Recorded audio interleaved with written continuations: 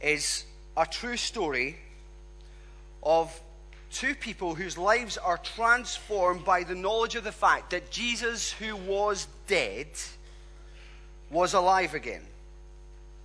And that knowledge still transforms people today, taking them from a place of unbelief to faith, from doubt to faith. And as Ross reads the passage for us in a little second, I want you to be listening, but I want you to be asking yourself a question. And if you're a believer, I want you to ask, how does this passage help me become a confident follower of Jesus? And if you're here today, you're not a Christian, it's great that you're with us. You're welcome, very welcome. I'd like you to ask, where should I go to help me understand the significance of the death and the resurrection of Jesus? It's an important question. And verse 13 of chapter 24 gives us our GPS. It says that this is the same day. So it's talking about that first Easter day, the day that Jesus rose from the dead. And Luke has already shared for us how earlier that same day, some women had been going to the tomb to anoint Jesus' dead body but didn't find him. All they found was a stone rolled away, an empty tomb, and an angel who took great pleasure in pointing out how ridiculous it was to look for someone who is alive in a cemetery. Ross is going to read to us from Luke 24. Luke 24, beginning at chapter 13, and that's on page 1061 of the Pew Bibles. Now that same day, two of them were going to a village called Emmaus, about 7 miles from Jerusalem. They were talking with each other about everything that had happened. As they talked and discussed these things with each other, Jesus himself came up and walked along with them, but they were kept from recognizing him. He asked them, "What are you discussing together as you walk along?" They stood still, their faces downcast. One of them, named Cleopas, asked him, "Are you only a visitor to Jerusalem and do not know the things that have happened there in these days?" "What things?" he asked. "About Jesus of Nazareth," they replied. "He was a prophet, powerful in word and deed before God and all the people. The chief priests and our rulers handed him over to be sentenced to death, and they crucified him. But we had hoped that he was the one who was going to redeem Israel. And what is more, it is the 3rd day since all this took place. In addition, some of our women amazed us. They went to the tomb early this morning, but didn't find his body. They came and told us that they had seen a vision of angels who said he was alive. Then some of our companions went to the tomb and found it just as the woman had said, but him they did not see." He said to them, "How foolish you are, and how slow of heart to believe all that the prophets have spoken. Did not the Christ have to suffer these things and then enter his glory?" And beginning with Moses and all the prophets, he explained to them what was said in all the scriptures concerning himself. As they approached the village to which they were going, Jesus acted as if he was going further. But they urged him strongly, "Stay with us, for it is nearly evening, the day is almost over." So he went in to stay with them. When he sat at the table with them, he took bread, gave thanks, broke it, and began to give it to them. Then their eyes were opened, and they recognized him, and he disappeared from their sight. They asked each other, "Were not our hearts burning within us while he talked with us on the road and opened the scriptures to us?" They got up and returned at once to Jerusalem. There they found the 11 and those with him assembled together and saying, "It is true, the Lord has risen and has now appeared to Simon." Then the two told what had happened on the way and how Jesus was recognized by them when he broke the bread. Amen. Thank you. Well, I wonder if you've seen the film, or read the book really, of The Lion, the Witch and the Wardrobe by C.S. Lewis. Anyone seen it? The film? Read the book? Who's read the book? Ooh, quite a lot. More of you need to read that book. It's a classic. Lewis is a genius storyteller. the way, his character development in the book is phenomenal. That's my rant over. In preparing for today's sermon, I could not get a scene from The Lion, the Witch, and the Wardrobe out of my head. And it's a scene towards the end. Of course, Susan and Lucy Pevensey are two of the 4 children transported to Narnia in this, the classic Lion, Witch, and the Wardrobe. And Susan and Lucy are 2 girls who love Aslan, the lion, the creator of and the one true king of Narnia. And he is both, even as Lewis depicts him, both terrifying and beautiful at the same time. In his own words, he's safe.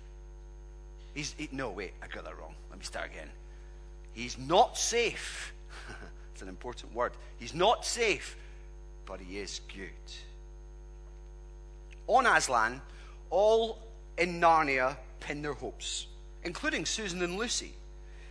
But they face a real threat in the form of a wicked witch. But if Aslan is alive and well, they feared nothing. Here's the thing. And this is a scene that was in my head.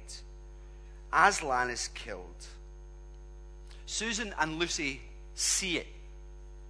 And their world falls apart. Lewis describes Susan and Lucy's confusion and sorrow at this king's death. But I think he does it in such an unusual way that it just kind of grabs you and makes you pay attention. Listen to what he says.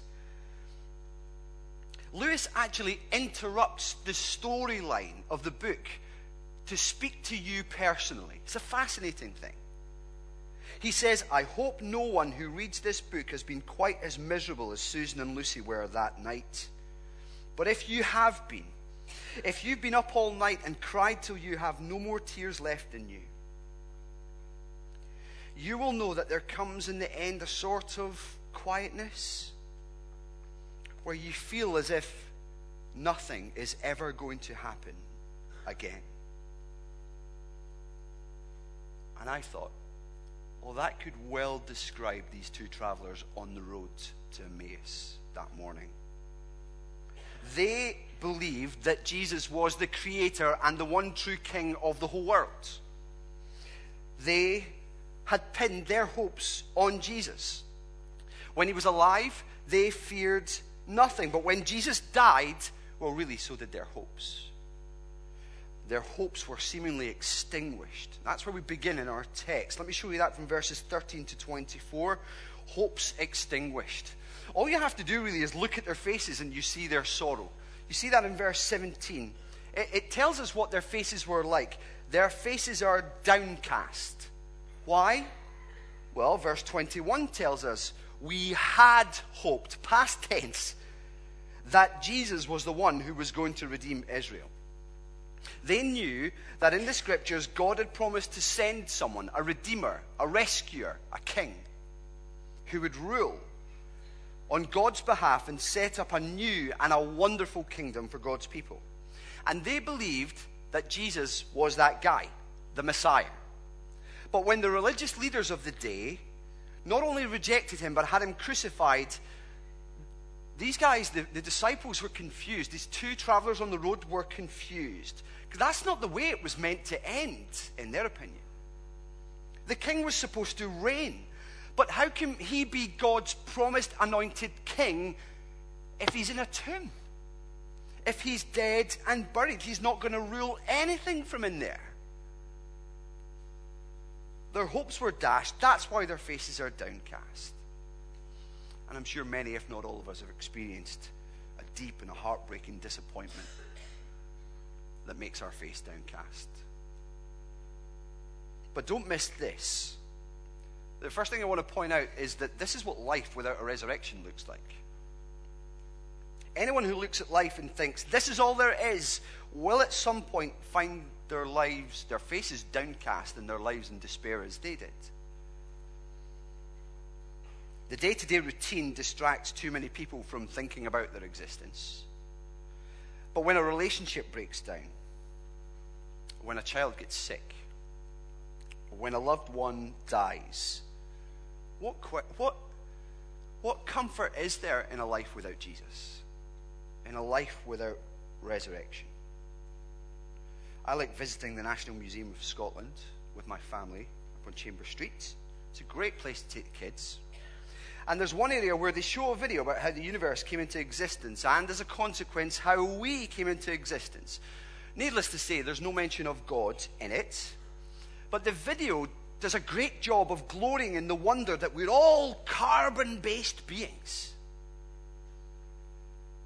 And finishes off with this happy reminder. It says with such gladness, and remember, in the end, you're all made of stardust.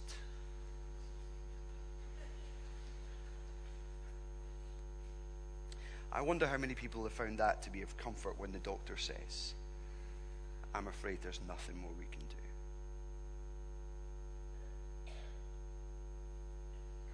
But the good news is there is a resurrection. Jesus is alive. He has risen from the dead and promised a resurrection, life after death, for those who put their faith and trust in him. Death is not the end. Life is not empty. The proof of the pudding is that Christ is alive. Jesus doesn't leave his disciples or us in a state of hopelessness.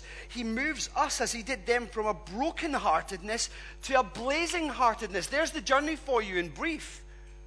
Brokenheartedness, hope extinguished, to blazing heartedness, hope ignited. All because of the resurrection of Jesus from the dead. He's going to take them from, he's going to rekindle their hope in him as the one true King. He's going to take them from deep sorrow to supreme joy. How? By revealing himself to them, but not in the way we might think. Verse 16 has already informed us that when Jesus came alongside these guys to speak with them, they were kept from recognizing him. So they've just poured out with sadness. They've just poured out with their mouths, if you like, the sadness that you see on their faces. They're gutted.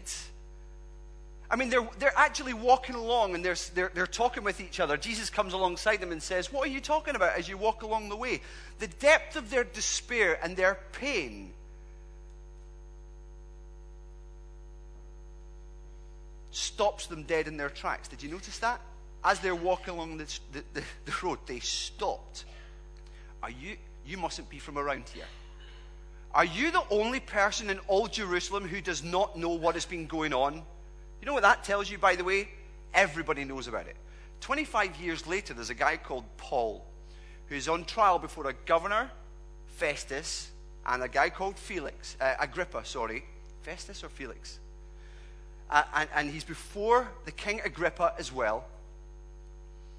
And he's able to turn around and say to Agrippa, now you know fine and well that I'm talking. People are accusing him of being crazy, talking about resurrection from the dead. He turns to the king and says, from Jerusalem, he says, you know what I'm talking about. You were there. This was not done in a corner. But their sadness is such that it stops them dead in their tracks.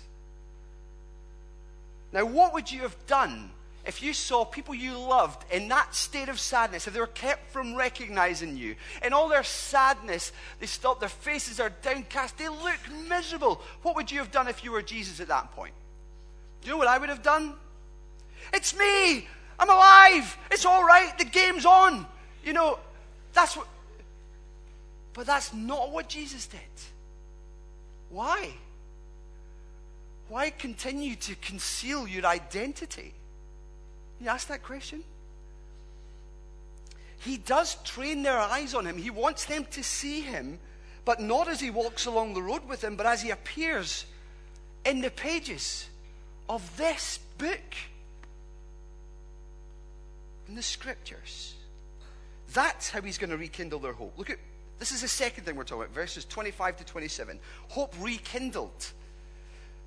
Well, the first thing that he does here is rebuke them for their lack of faith. How foolish and slow of heart to believe all that the prophets have spoken. So what Jesus is pointing out for us here is that their problem is not really a lack of information. Actually, when you look back over the text, it's amazing how much they do know. They're looking at all the right bits of the story, the bits you're supposed to look at. They know that Jesus speaks a message from God. That's true. That's what it means to say he's a prophet. They know that no one ever spoke like he did or did the things that he did. That's true. They know that Jesus was crucified and killed, and that's significant. And they even know that the tomb was empty. That's the rumor that's spreading. But they have everything they need. The way I think about this is they have everything they need, all the right components, but it's all in flat pack. It's all in flat pack. It's not in its construct yet. They're not able to make sense of all these bits and put it all together. It's not all that long ago since the Vikings of IKEA landed on our shores. Gone are the days when you would buy your furniture assembled. I mean, who would have thought how inconvenient that was? Born was the age of the flat pack. It's just Lego for grown-ups, really, isn't it? But imagine yourself opening up a flat pack. You have all these different bits. You've got the wood, those weird claw screws. You have the little wooden pegs. They always put in too many of those. And you have the Allen key, because screwdrivers are out of fashion as well. And you have all these things, but you don't have any instructions. You don't have any explanation for how all these different bits fit together. How do you think you would get on? Oh, Mr. DIY sitting there thinking, I think I could nail it. But I would be in trouble. Many of us would be in trouble. Stranger still is the fact that sometimes when we have a flat pack and it all looks like it's together for us, like we've built this little construct, but there's this bit, there's this bit that's left over, and we're not quite sure where it fits, or how, and we just think, oh, silly Vikings, silly IKEA, they must have dropped this in by accident. Surely we don't need this bit. Well, I think that's exactly what's going on with the disciples. They've all the right bits, but no explanation as to how it all fits together. They actually think they've maybe got one or two bits that don't belong. I think that's what's hinted at in verse 21. When Cleopas said, we had hoped that he was the one who was going to redeem Israel. Now that's an interesting thing to say. It's not quite, we had hoped he was the one who was going to be wounded for our transgressions, crushed for our iniquities. It's not we had hoped that he was the one who was going to save us from our sins. There's redeem Israel. So he has in mind, by those words, a certain kind of redeemer. In his mind, the Messiah has kind of been built up into this savior leader who would drive out, well, his big problem was this Roman occupying army. To establish a physical kingdom with physical boundaries. So actually the suffering and the death of Jesus confused him. The death bit surely belongs in another pack. But Cleopas is wrong. That's why Jesus rebukes him in verse 25 for being foolish and slow of heart to believe all that the prophets have spoken. All that the prophets have spoken. Did not the Christ have to suffer these things and then enter glory? In other words, Cleopas, your biggest problem is not the political invader. You don't need delivered from the oppression of the Roman army. You need delivered from the oppression of your sinful heart. It has a tighter control on you than any occupying army ever could. And Jesus is trying to help him understand that. And through this passage, help us understand it. Because it's the same problem we have. Without the shedding of blood, there is no forgiveness for sins. That's what the Old Testament tells us. Isaiah told you to expect a suffering servant who would be wounded for the transgressions of his people. One who would be crushed, but who would see the light of life. Jesus rebukes him because he says, you should have known this. You have the prophets. You have the scriptures. You should have known. So Jesus accuses these guys in short of selective listening. They've taken bits out of the scriptures that they didn't want. And they made the Bible all about them and their felt needs. But it's not about them. It's not about you. It's all about Jesus. That's why Jesus says to them, to us, look again. Look again. Beginning with Moses. In other words, right at the very beginning. And all the prophets, all the way through to the end. He explained to them what was said in all the scriptures concerning himself. Now you might think, that's a little bit of an odd thing to say. Jesus says, all of the scriptures testify about me, but he appears so late in the story. I mean, look, we're almost like 2/3 in by the time he appears. So how can he say all of the scriptures testify about me? Look again. Look again. I found this clip the other day and I thought, oh, I'm going to transcript this and say this on Sunday. But then I thought, no, I'm going to show you because it's beautiful. It's all about him. Let's watch this.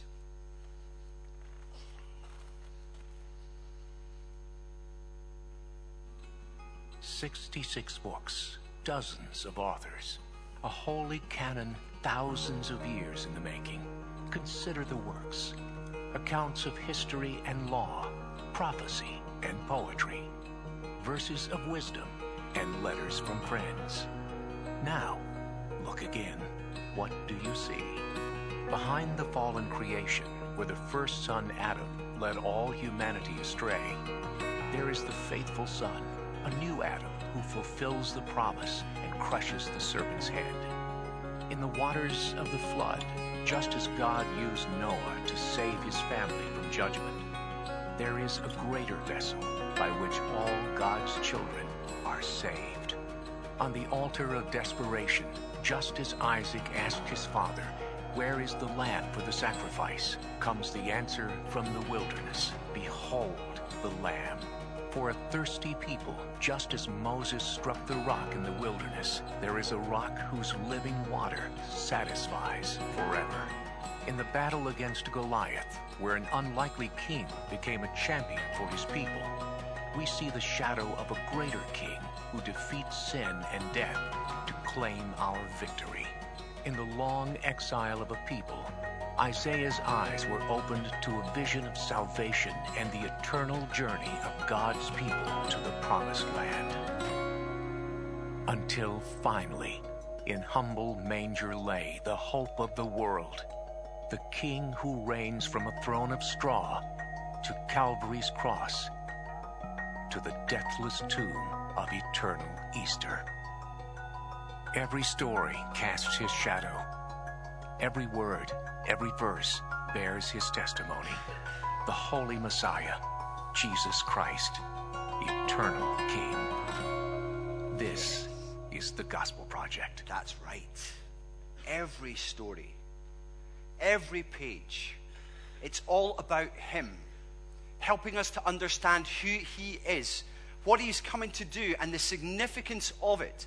So as Jesus teaches these guys along the road, as he refuses at first to reveal himself in his person, physically before them, it's because he wants them to see and hope in him. He wants them to look at the book again and see him. Look to the book and you'll see him. This is why he makes such a big deal of revealing himself to these two travelers, not in the flesh, but in the Bible. Because he wants their confidence to be rooted in the unchanging truth of God's word and not just in their subjective experience. Because there would be a day coming when they would no longer have the risen Jesus walking, talking, and eating with them. Where then would they look for a solid base for their faith? Where would they look in the day of trouble when maybe doubt presses in hard on them or their experiences make life tough? Well, in the clear light of day, however they were feeling, whatever anyone else said to them, they could pull out their Bibles for themselves and say, we were not mistaken. Jesus died for sin. He really is risen from the dead, and that changes everything. And I believe it. The same is true for each of us. The making of a confident follower has to do with knowing and believing the Bible. What was it in the end that these two travelers reflected on? They saw Jesus, right? They did see him. He revealed himself to them. But what did they marvel at most? How their hearts burned while he talked with them along the way and opened up the scriptures to them. If you're here today, you're not a Christian, you do know that you don't need Jesus to appear in the flesh for you to believe in him. You meet him in the Bible. I wonder if you've read it. Many people actually discard it and think it's all a lot of nonsense, but have never actually taken a little bit of time to read even one of the 66 books contained in it. I think you're missing out on something. You might feel like even you know the gist of Christianity, but maybe you need to look again. Maybe you need the kind of explanation that Jesus gave these two travelers. Well, we often in this church encourage people who are asking questions about Christ to maybe join a group where you study the Bible together. You open it up and look at it, see what it says, ask questions, tear it apart, figure out what it looks like, to believe it, and so on. Actually, that's a key part of the testimony of each of the folks who are being baptized today, whether it's Trajani at IF, or Cornell at IF, or with Wing Chung, Hannah too at Equip. Reading the Bible, it's awakening. It stirs our hearts. Maybe it's the case that you could ask the friend who brought you, if you feel like, I don't want to sit in a group with people and read the Bible, that's just doubly weird. Maybe you want to ask the person who brought you along to church today to read it with you. Even just one passage. Take me through that passage that man explained, and then let's talk about it again. It's a helpful thing to do. You know, some do come and say, I'm not prepared to listen to this. Well, maybe that's because your view of Christianity has been shaped by childhood assumptions or experiences. My encouragement is look to the book. Look again. You might be surprised at what you see. If you would like some help, you don't have to, but if you would like some help to do this, we're happy to serve folks in this way. There are connect cards that are in the pews round about you. There's lots of blank space on there. There's space to fill in your details. If you'd be interested in joining one of these groups, like a Christianity Explored group, or reading the Bible with someone else to give them the opportunity to explain it to you, we'd be really glad to help you. You can just hand that to one of the welcomers at the door, or grab me afterwards. We'd be glad to talk to you about it. And brothers and sisters, those who do trust in Christ, let's not forget that Jesus is addressing people who are downcast. I think this is important. It's true that sometimes God allows things to happen in our lives that make us feel that way, or it sometimes dashes our hopes. It can cause a bit of a wobble in our faith. Well, these are the times when we'll be tempted to doubt God's word. These will be the times when we're tempted to not read it. But those are the times not to neglect the Bible, but those are the times to spend hours looking. That's how you begin to recover sight and rekindle faith, love, and hope in Jesus. And not only rekindle it, but ignite it. Ignite it, to set it ablaze. Because faith is fanned into flame by the living and active Word of God. That's what happens with these guys. The truth sets their hearts on fire. Look with me and see their hope ignited in verses 28 to 31. At last, they are no longer kept from recognizing Jesus. The purpose of his concealment was to teach them about the centrality of the Bible and how they can see him in it. But now their eyes are opened and they see him with their own eyes, but only for an instant. Verse 32 said, they asked each other, were not our hearts burning within us while he talked with us on the road and opened the scriptures to us? This is what the truth about Jesus and the resurrection does. It takes you from hope extinguished, broken-hearted, downcast, to hope ignited, blazing-hearted with your hope in Christ. It sets your heart ablaze. Genuine Christian truth, when taught, when understood, warms the heart. Not in a fuzzy sense, that's too sentimental, but with a depth of love and a depth of appreciation that makes you want to shout out, praise God, and makes you want to say, just get it done and let's sing. Hearing the Bible is not just a cerebral experience, but a heart-kindling experience. Susan and Lucy knew that joy. Lewis depicts this again so brilliantly in The Lion, the Witch, and the Wardrobe. They were frightened. They thought, I suppose we should just go and, go and see how the battle's going back in Narnia. We've already sent word that Aslan is dead. Surely that's it. But as they walk away, they hear this altar, this stone table behind them crack. They turn around and they're fearful. But what do they see? Well, Aslan, shinier than ever. in all his resurrected glory. And they rejoice in wonder at the meaningfulness of his death together. Aslan explains, when a willing victim who had committed no treachery is killed in a traitor's stead, the table would crack. In other words, there's no more sacrifice needed. And even death itself would turn backwards. Yeah, Lewis trusted Jesus, didn't he? He nicked that from the Bible, let's face it. But the amazing thing in this scene afterwards, it's not just, it's not just, right, jump on my back, we're going to go and win this battle. There's about 2 paragraphs worth of them playing. Like, of playing joyfully. I'm surprised by that. But I shouldn't be.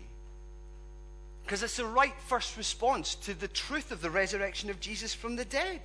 They were really happy. It talks about Aslan bounding over the broken stone table and them just giggling and then realizing, well, I suppose we better go and fight. It's a brilliant scene. There's joy. They were really happy. And the same is true for those who believe in the risen Jesus. Our Savior is resurrected. Death has lost its sting. That which we should fear as an enemy is welcomed as a servant. Death no longer has power over us to crush us. Death only has the power to usher us into the presence of our Savior, with whom we will live forever. And it's amazing to see the testimony of this even in saints who pass. I was with Grant Ritchie the night before he died. And he could respond in a very limited way. And I asked him 2 questions before I read I'm the resurrection and the life to him. I asked him, Grant, are you anxious? And he said,